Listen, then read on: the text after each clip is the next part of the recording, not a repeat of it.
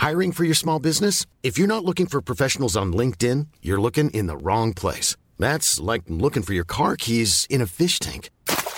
LinkedIn helps you hire professionals you can't find anywhere else, even those who aren't actively searching for a new job but might be open to the perfect role. In a given month, over 70% of LinkedIn users don't even visit other leading job sites. So start looking in the right place. With LinkedIn, you can hire professionals like a professional. Post your free job on linkedin.com/spoken today.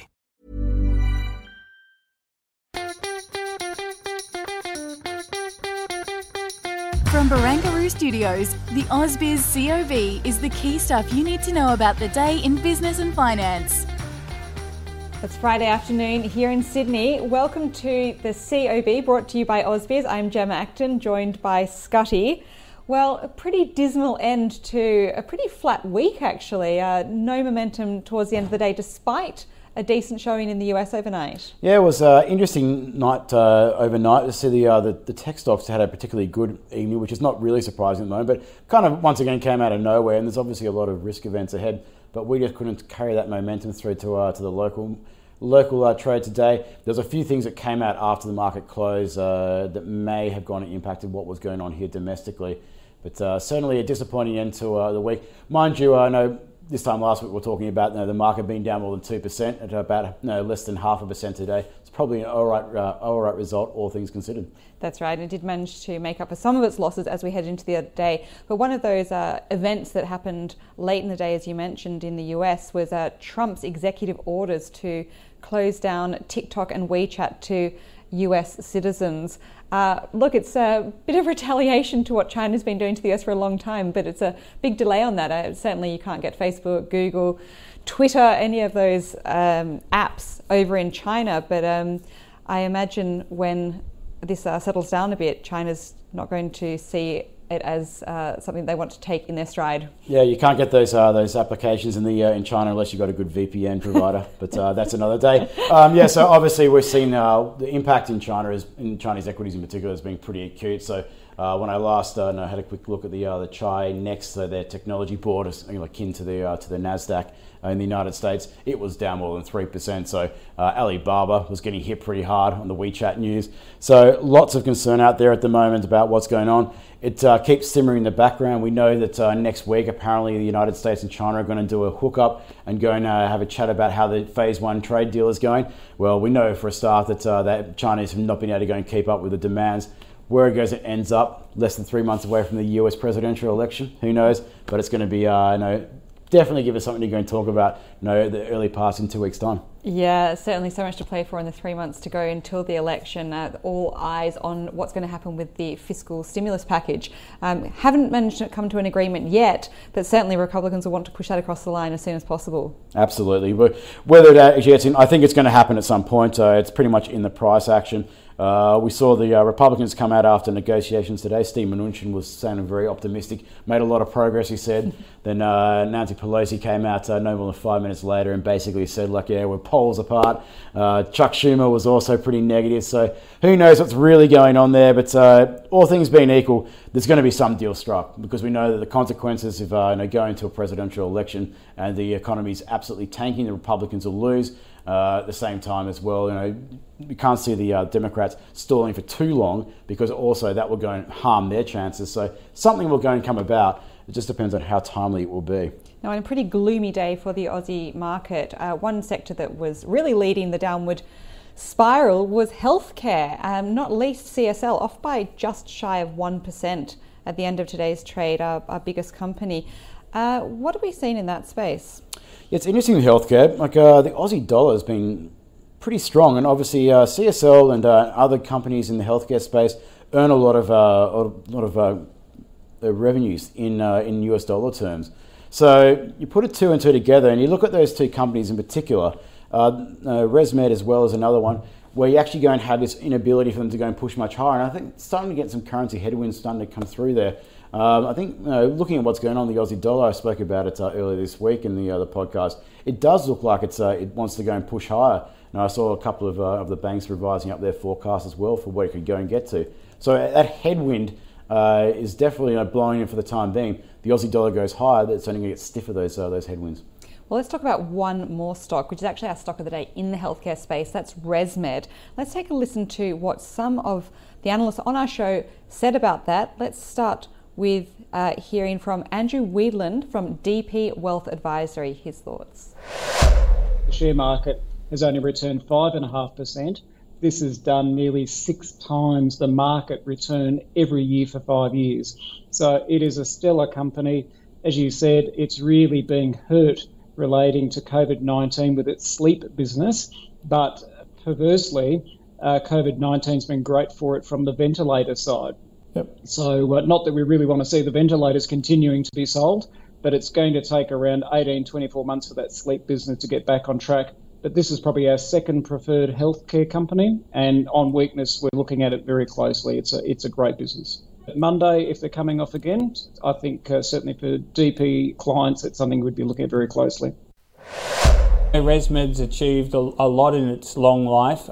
It's like part of a Australian healthcare kind of, phenomenon, if you can say that. What the market saw was that SaaS or software as a service revenues were down, and you might get the sales through the door now, but equities are the most sort of forward-looking markets, and they were taking some risk off. And I just think if you see that, to jump in and say, okay, buy on weakness, the momentum in a stock like ResMed is pretty strong, and you really want to see what their underlying business was, and what we saw wasn't impressive. It wasn't as impressive as the market had hoped.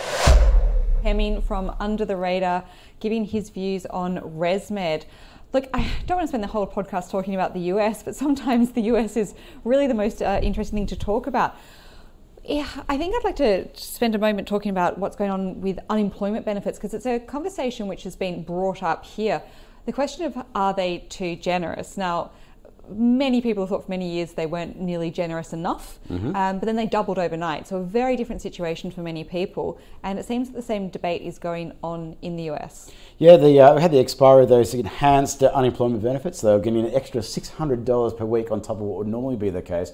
Basically to go and tie them over during this pandemic period. A lot of people obviously didn't have a choice in the matter.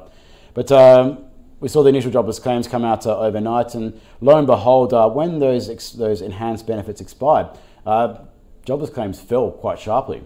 And it does make you go and wonder whether potentially the people were remaining on the sidelines of the labour force. They weren't going back looking for work because they were more satisfied but getting extra cash by sitting there unemployed rather than looking for a job. So it does go and ask the question. There's been, as you said, rightfully so, a lot of people have been looking at what's been going on with JobKeeper and even the increased job seeker payment here, and saying, well, is that actually detracting people from looking to go and work and delaying the recovery in the labour market? Who knows? But when it comes to the United States, 1 week does not make a trend. But certainly, it'll be interesting to see when the US Republicans and Democrats do eventually get together and create a deal. Say, for instance, it's going to be $400 or $300 extra on top. If we start seeing claims pick up again, then I think it's going to go and fuel that argument that, hey, look, maybe we're being too generous here. We're trying to go and stimulate the economy, whereas maybe we should be trying to go and encourage people to get back into the labour force, because that's going to be an organic recovery that will go and help underway. Well, it'll be interesting to watch actually, and difficult to actually distinguish people who are going back into the labour force, because there's more opportunity now. Certainly, if you were without a job in April or May, there was very little going on. Very little was open. Very few companies were hiring. So you could have just organically gone back out there later on, which coincides with the winding back of payments here in Australia as well. But I was looking at some Google Trends data, and interestingly, once the government came out on 21st July and announced how it was going to be changing the job seeker and job keeper programs from September onwards, you saw a lot of people Googling that to try and understand what was happening, which makes perfect rational sense. You try and understand what makes most sense for you in your own individual situation. But I do expect we'll see a lot of movement on both the part of businesses and individuals once those programs change in September, and then once again in January. Yeah, look, we're probably going off tangent here on a Friday afternoon, but when it comes to those trends, I do wonder about how many of those businesses that are currently on hiatus and they've got loan deferrals and everything else, how many of them will actually go and survive. Looking at what's been going on at the moment, we saw some CBA data come out earlier this week that showed job seeker claimants were picking up again. So that suggests that maybe there's been a second wave of firings already taking place. We know that the job seeker, the job keeper are being wound back by the end of September. So maybe that a lot of businesses are just saying, well, it's just too high basket, we're going to go and cut our losses now, which is unfortunate, but that's what we're looking at. That we all know is a challenging economic period of time, but it comes down to how we go and respond with the fiscal side of things. How can we continue to support the economy whilst trying to go and actually get people to go and participate back in the labour force and get jobs going again?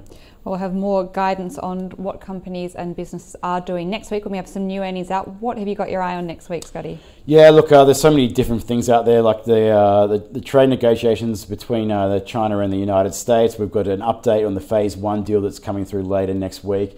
We also have the news today, continually ratcheting up the tensions before that meeting. Whether it actually goes ahead, who knows?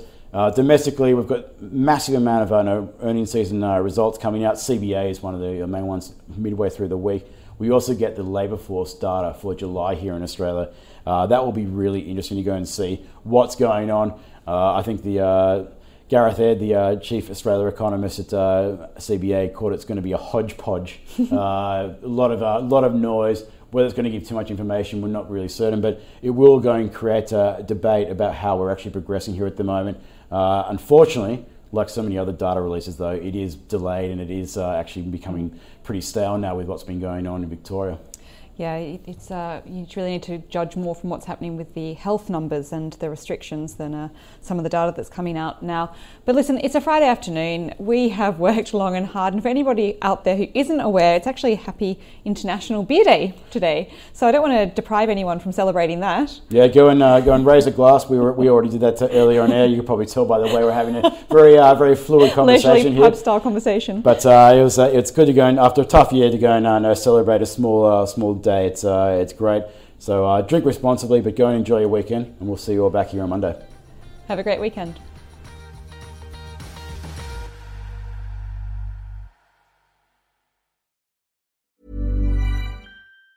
Want truly hydrated skin? Meet Osea's Body Care Breakthrough Hyaluronic Body Serum. It's clinically proven to increase hydration by 161%. It's lightweight, fast-absorbing, and delivers 24 hours of hydration for silky smooth skin without any sticky afterfeel.